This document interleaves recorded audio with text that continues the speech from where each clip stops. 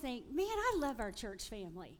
I just love the people. I love being able to hear just how people's weeks have gone, what God's doing in their life. We have a great church family. Don't you think so?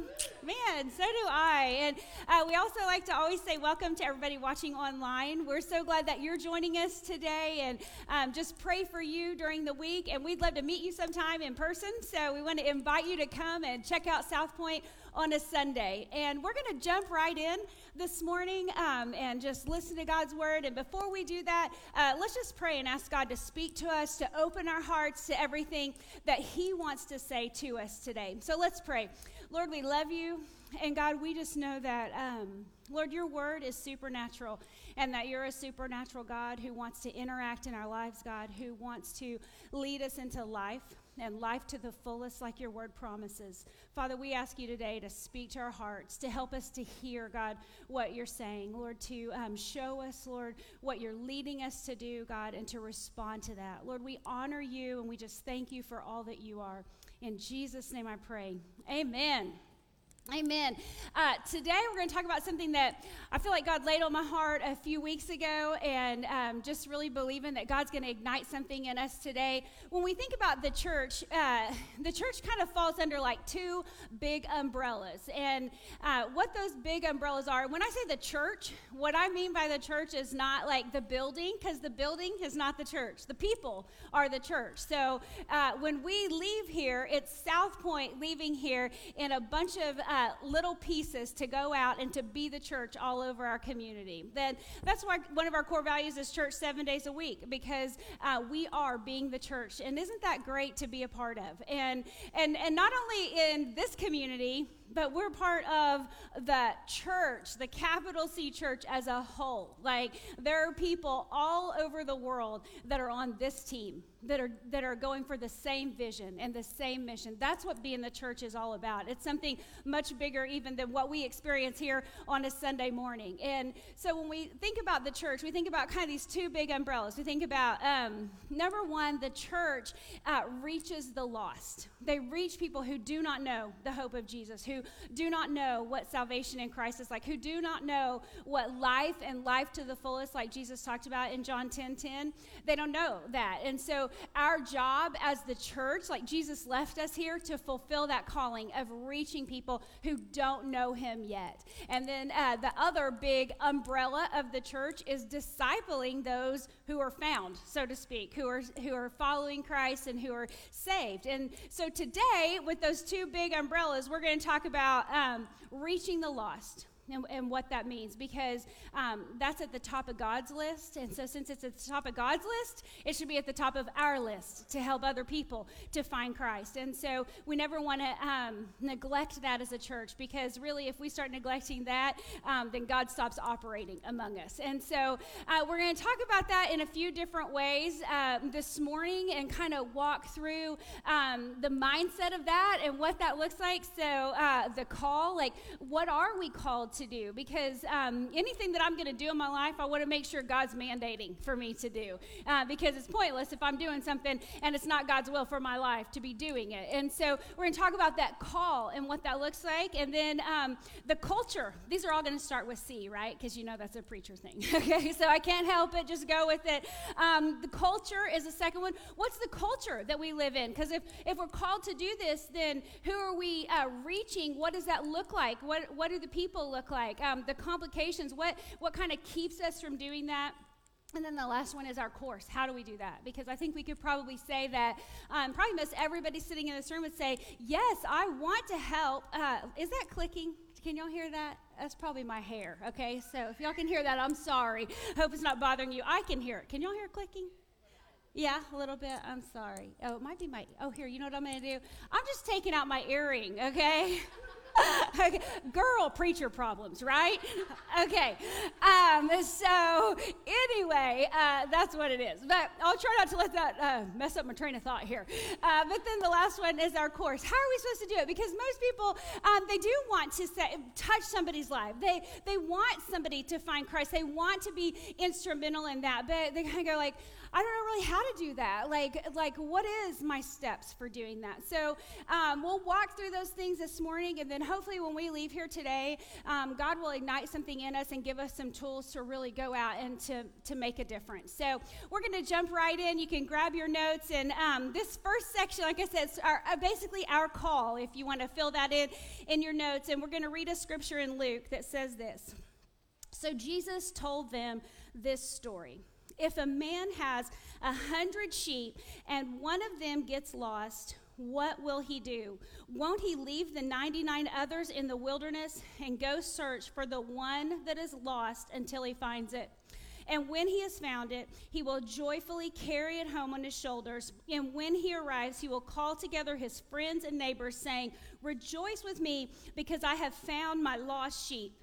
In the same way, there's more rejoicing in heaven over one lost sinner who repents and returns to God than over 99 others who are righteous and haven't strayed away.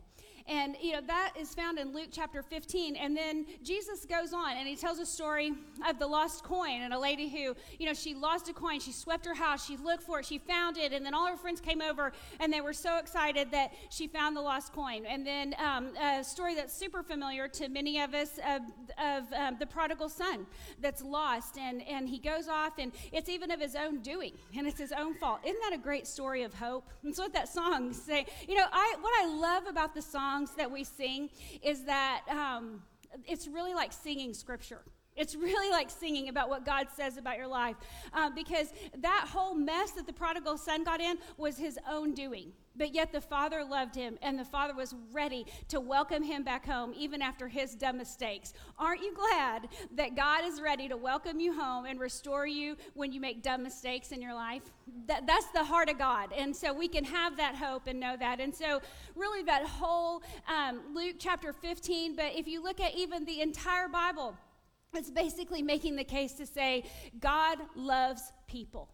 And he cares about people, and he wants to restore them, and he wants to give them not only eternity, but he wants to be there in this portion of their lives, to give them life and life to the fullest in this portion. But how do they find that? And, it comes back to us as the church. Yes, God could do it all by himself in a moment, but God uses us, the people, to reach other people. And that's what's so great, is that we have a personal investment in it. And you know that because in Matthew, the last thing in chapter 28, Jesus, he's getting ready to leave. He's rose from the grave. He's been on the earth. He's been hanging out with people for 40 days. And then he's getting ready to ascend to heaven. And basically he's got a whole bunch of people that are there watching him. And this is where he says those famous last words. And in the church, you kind of, we call it the Great Commission. But he says, hey, this is what I want you to do. I want you to go into all the world and preach the gospel to all nations. I want you to baptize them, and then I want you to teach them to do everything that I've taught you to do. Like, that's what I want you to do, church. And, that's what Jesus, mandated us to do. So we know, this is our call as the church. Not like our call as an organization church, but it's like our call personally as the church. Jesus wants you to reach other people.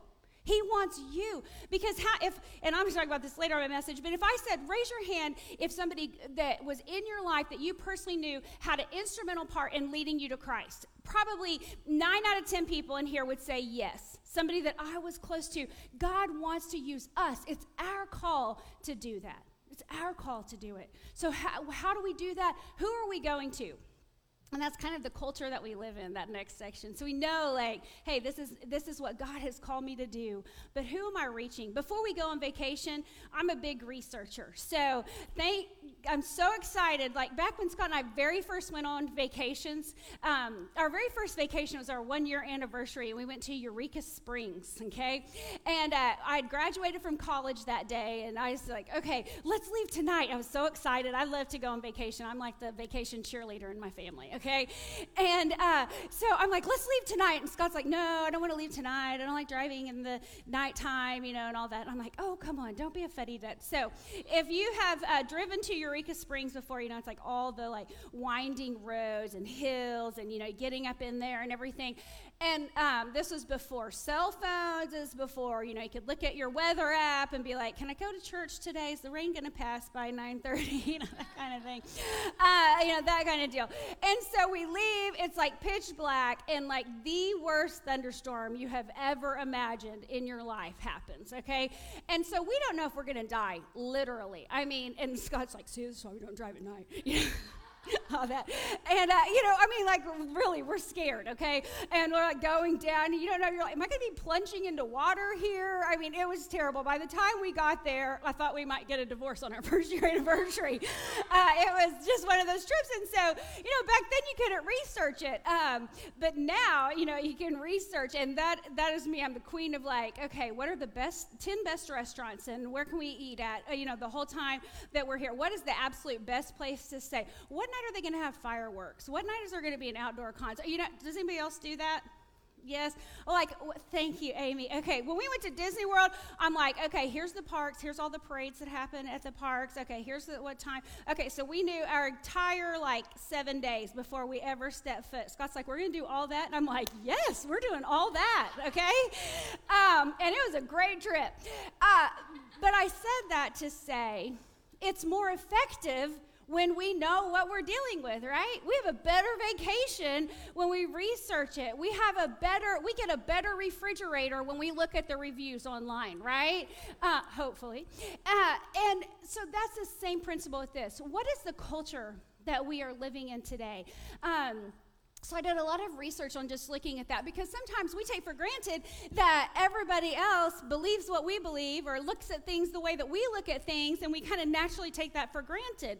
And so as I begin to kind of research what kind of culture do we live in, I ran across a research study that was done by Barna Research Group, and it was done in 2017, and it was actually a follow-up study to one that was done all the way back in 1993. So they decided that they would do 25 years later kind of the same kind of survey and questionnaire. And so they questioned about 1,800 people. About 600 people of those were millennials. About 600 of those were Christians, and then 600 were kind of like a melting pot, and some of those crossed over, like Christian millennials and, that kind of thing. But they asked them just a series of questions and interviewed them and had them answer questionnaires to kind of get this feel for what is Christ and salvation. What is the take on that in current culture? How many people do subscribe to those beliefs? And how many people, how do they feel about truth and what biblical principles are?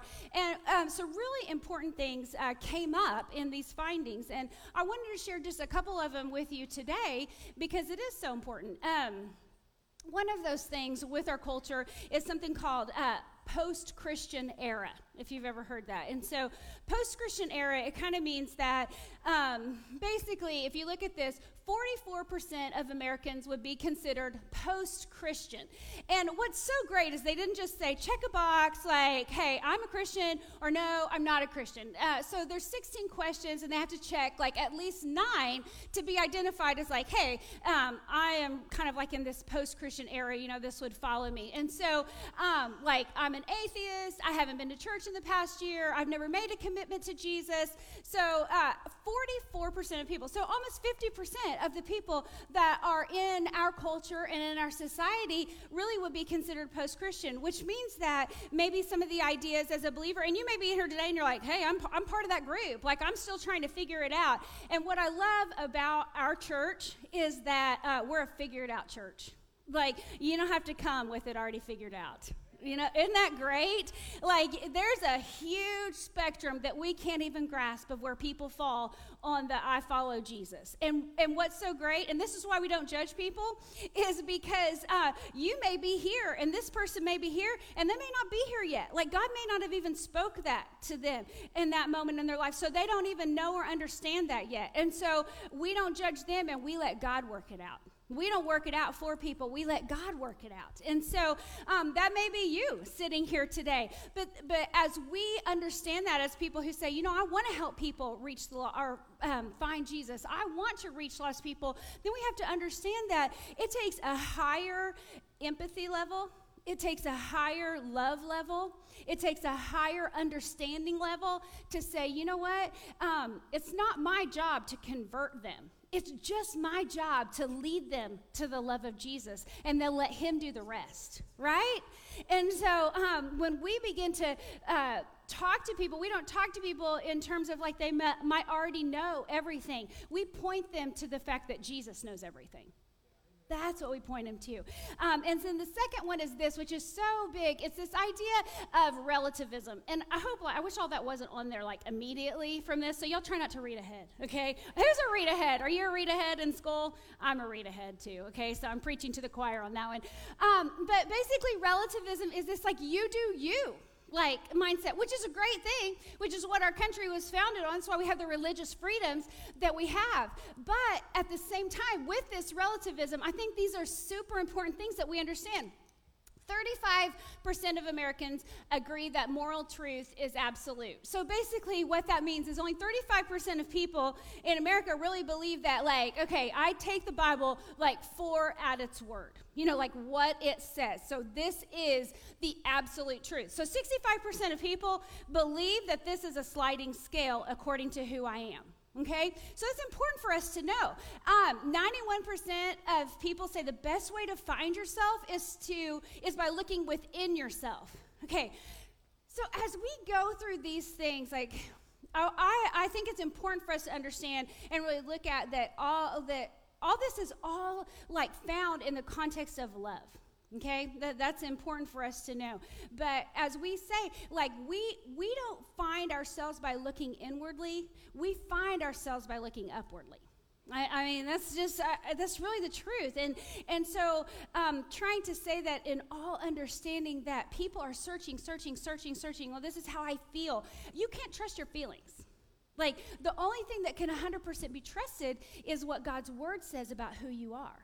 And what he created you to be, and what your life can be like. Like, I found myself here, and praise God that these promises about my life, these promises about who I am, are what I can hold on to. Because if I held on to what I feel about myself, I'd feel pretty crappy a lot of the time. I mean, I'm just going to be honest with you, right?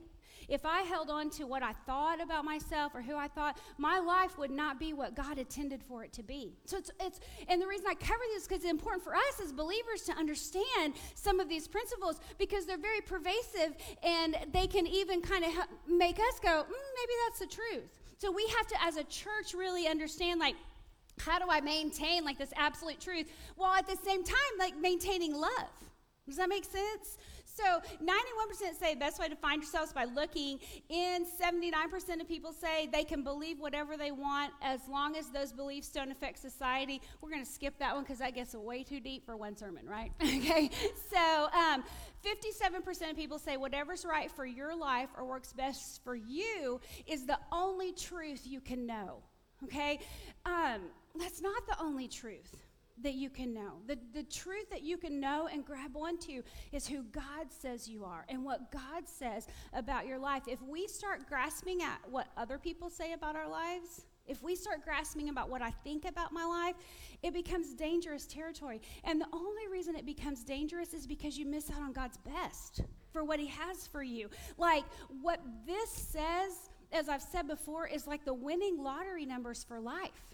Like, it's like if somebody, Scott and I, we discussed that. We took a long drive on vacation, 14 hours, and we passed a sign that said, $158 million, like, Powerball. And Scott said, what would you do with that money if you won that? And so for like an hour, we discussed everything we would do with $158 million. Don't you love to do that sometimes? I'm like, I'd buy my mom a house. I'd, do this, do all of these things, right? And that's why I said it is because, like, yes, if somebody said, here's the ticket, here's the numbers, all you got to do is go cash it in, I would be cashing in for $158 million, right?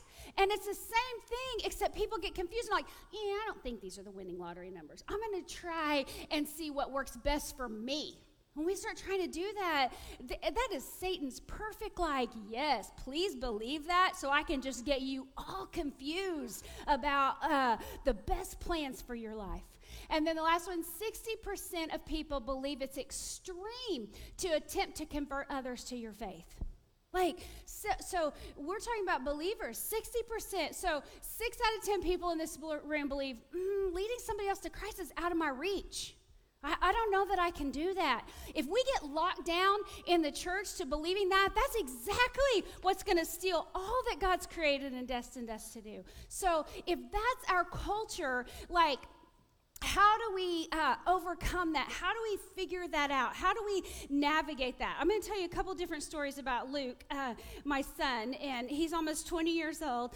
And 2 different times on vacation, he got lost. One time we were at Schlitterbahn in Texas. Has everybody been to Schlitterbahn in New Braunfels, Texas? Okay, he was like 5 years old, okay, and there's a gigantic pirate ship at Schlitterbahn, okay, and it's got like water falling on you everywhere. It's like a big toy, like water cannons people are shooting. There's like water slides coming on. Has anybody ever experienced this giant pirate ship? Anybody ever been on that? Okay, it's terrifying.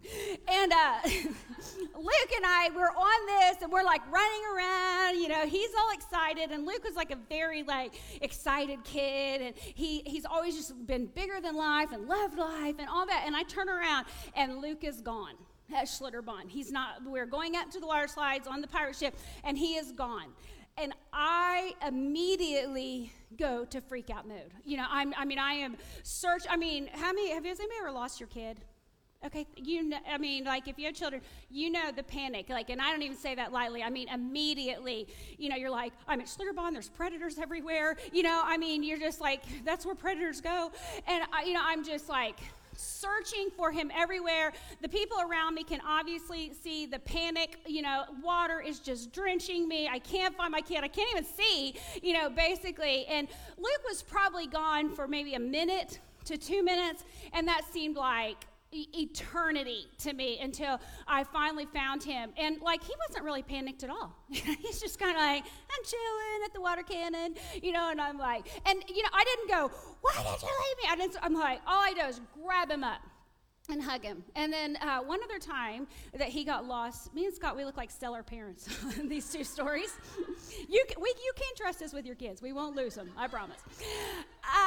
And we were at Disney World this time, actually, and we were at Epcot, and Luke was 9 at the time, and we had reservations at one of the dinner places there, and there's a little bit of extra time, and so we decided we'd stop by this Nemo exhibit. And so it was like this indoor thing, if you've ever been there, and there's aquariums everywhere, and you're just like looking, and it was kind of drizzly and raining, so there really weren't that many people there, and there really wasn't anybody inside this indoor exhibit, and it was probably a room maybe about as big as this room right here. So it's Avery, Scott, and I, Luke, we're kind of all looking around at things and stuff, and I turn around to show Luke something, and when I turn around, a strange man, is holding Luke's hand, walking off with him. And I just screamed. I said, Luke! And Luke, looked up at the guy, because he thought it was Scott. And he looked up at the guy, and he let go, and he ran back to me. And Scott turns around at the same time.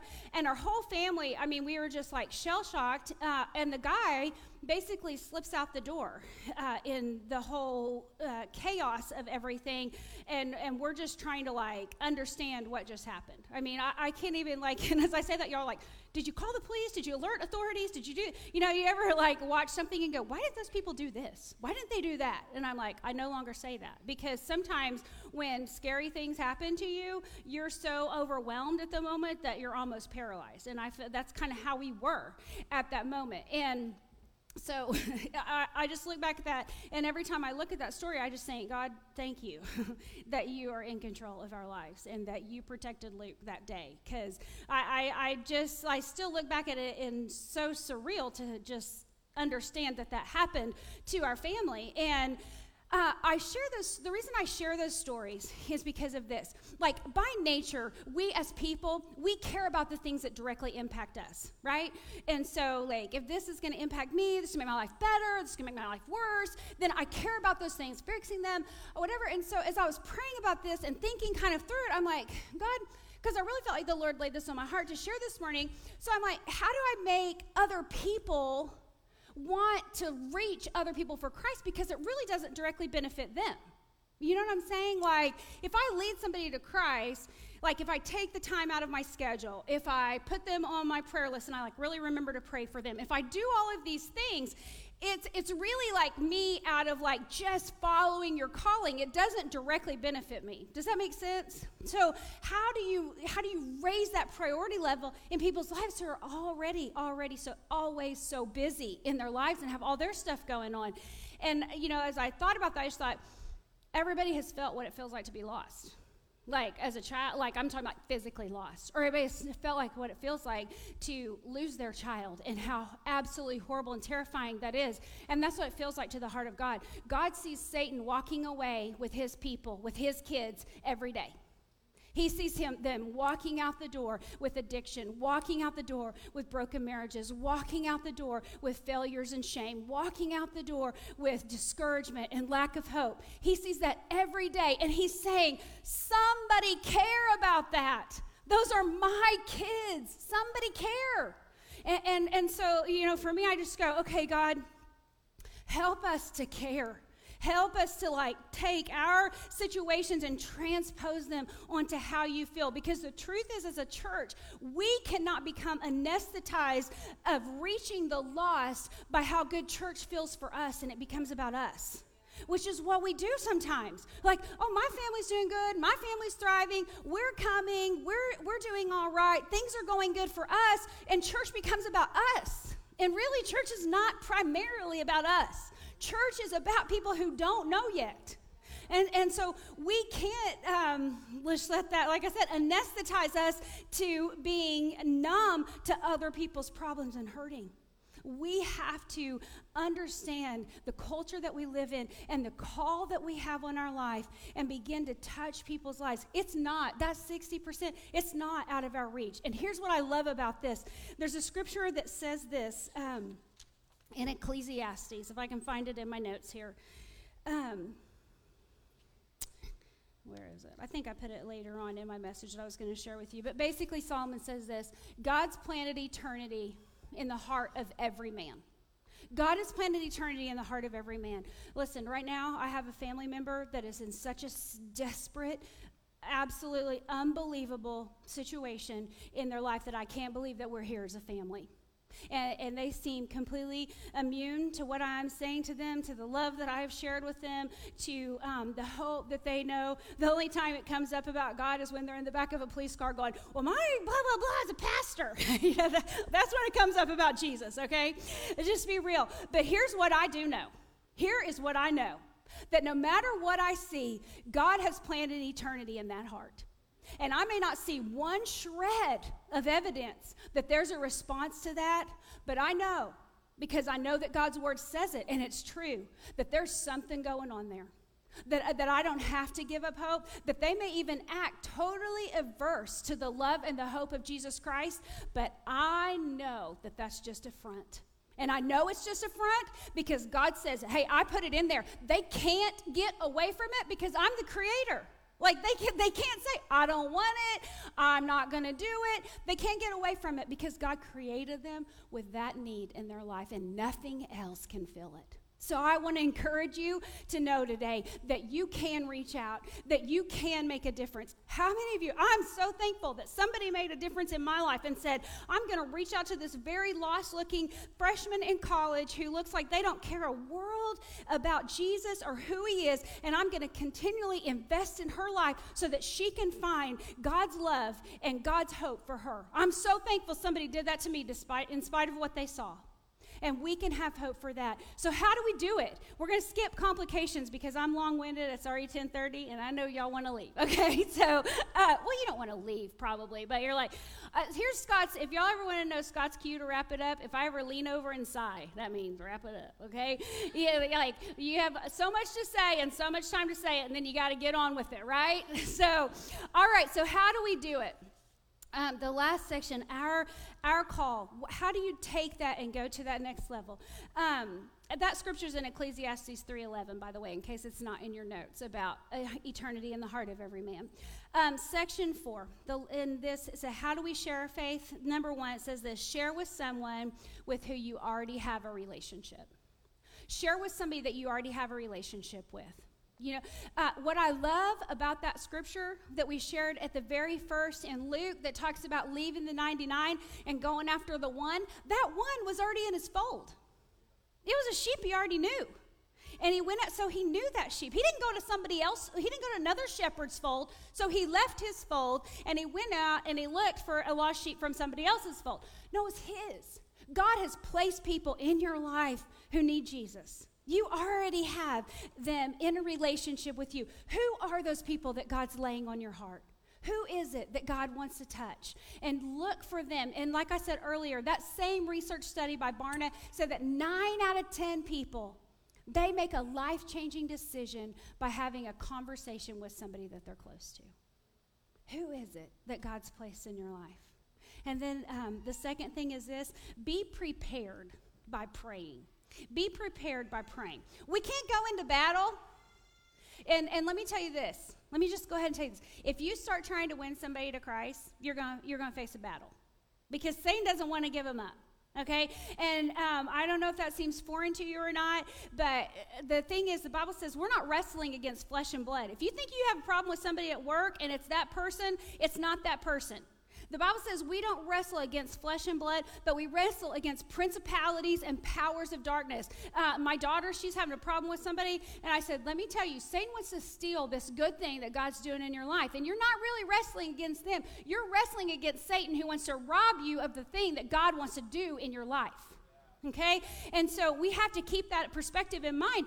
And when you begin to say, I'm going to make a kingdom impact, I'm going to see somebody rescued from darkness and brought to light, then you're going to have a battle on your hands. The Bible tells a story in the book of Acts of they're called the 7 sons of Sceva. Anybody ever heard of them? So the 7 sons of Sceva, they go and they're like ready to make an impact, and they go to this demon-possessed person, and they're going to like cast out this demon, and this demon says like, I know Paul, I know Jesus, but I don't know you. And the Bible says that the demon, through the guy, jumps on him and beats him naked, and they run out of the house, okay?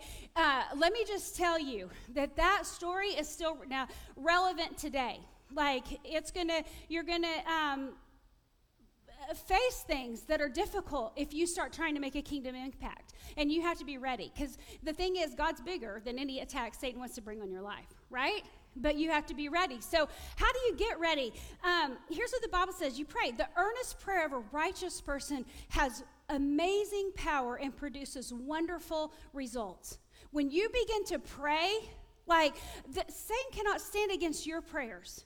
Now, it may not happen in the timeline that you think, but that's okay, because God is working. I've been praying prayers over my kids since they were born. There's some prayers, and then sometimes it gets like sticky, and I'm like, I don't know, if they're going to happen. And I felt like the Lord speaks to me one time and say, do you have faith in the prayers that you've been praying? Then you keep on praying those prayers and believe that I can deliver on the promises that I've given you in my word. And so we have to be prepared when we begin to pray.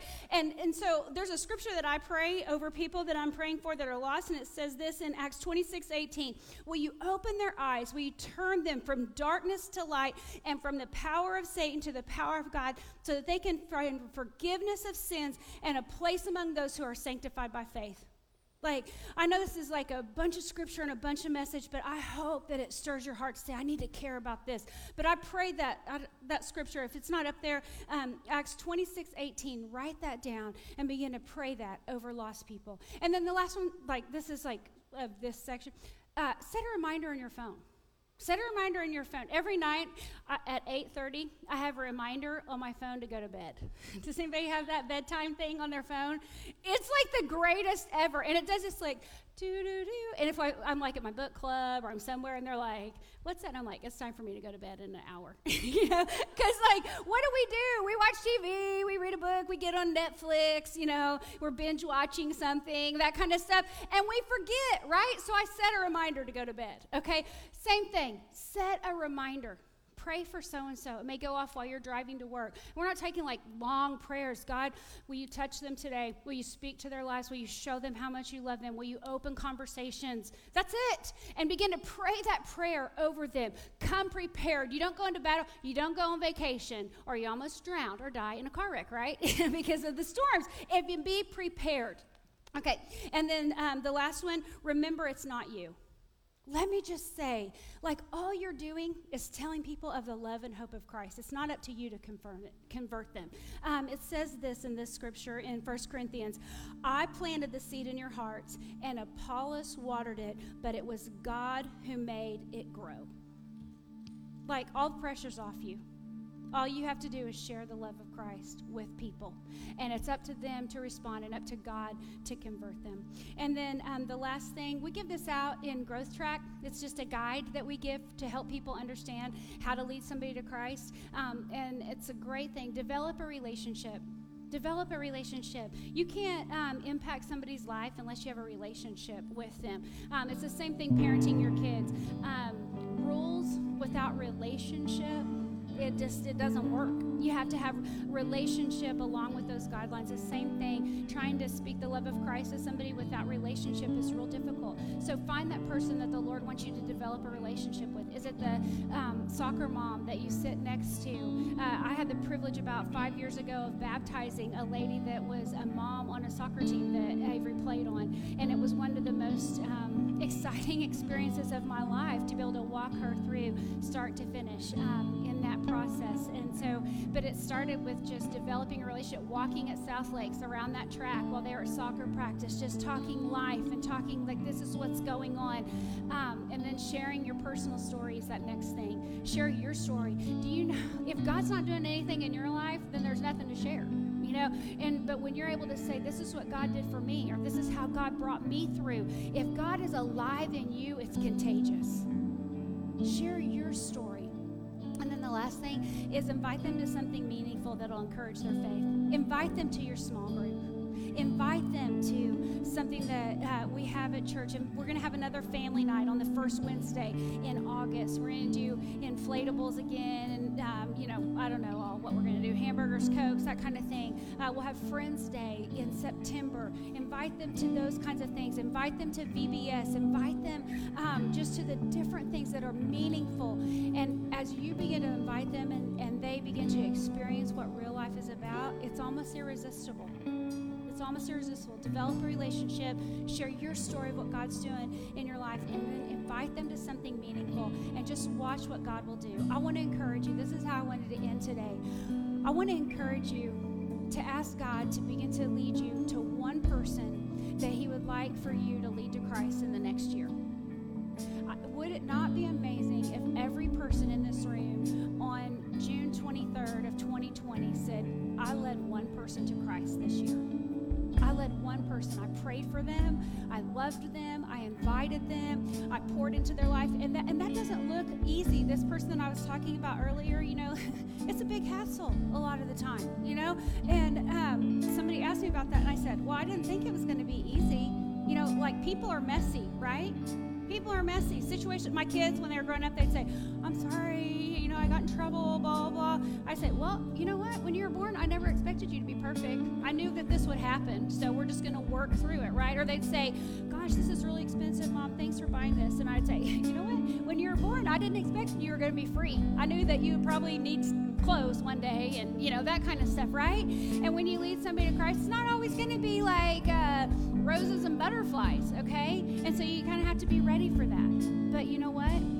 God wants to touch them through you. So I want to encourage you, take your bulletin insert today, put it somewhere in your Bible, on your mirror, wherever, put their name in your phone, set a reminder, and start praying today. If you don't have that specific person's name, ask God to lead you to who that person is throughout the next year. But as the church, let's care about what God cares about. Let's care about what God cares about, and let's go out, and let's not expect the organization of the church to be the soul-winning mechanism for the world, because it's not the organization of the church, it's the people of the church. And if we can get ignited to do that, I think God can start a revival that changes our world.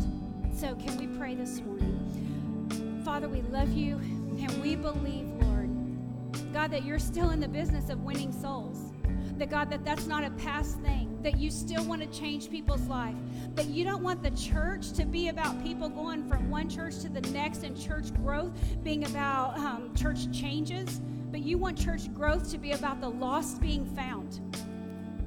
God, and we pray that we are a church, God, that cares about the lost. Lord, I pray that every person in this room that you lay on their heart, somebody that you want them to personally impact, God. Father, that we would be diligent, that we would be soul winners, Lord. God, and we're going to trust you, God, that people are going to be rescued from darkness to light. That Satan's not going to walk out the door with people, but that this year, God, we're going to be a part of seeing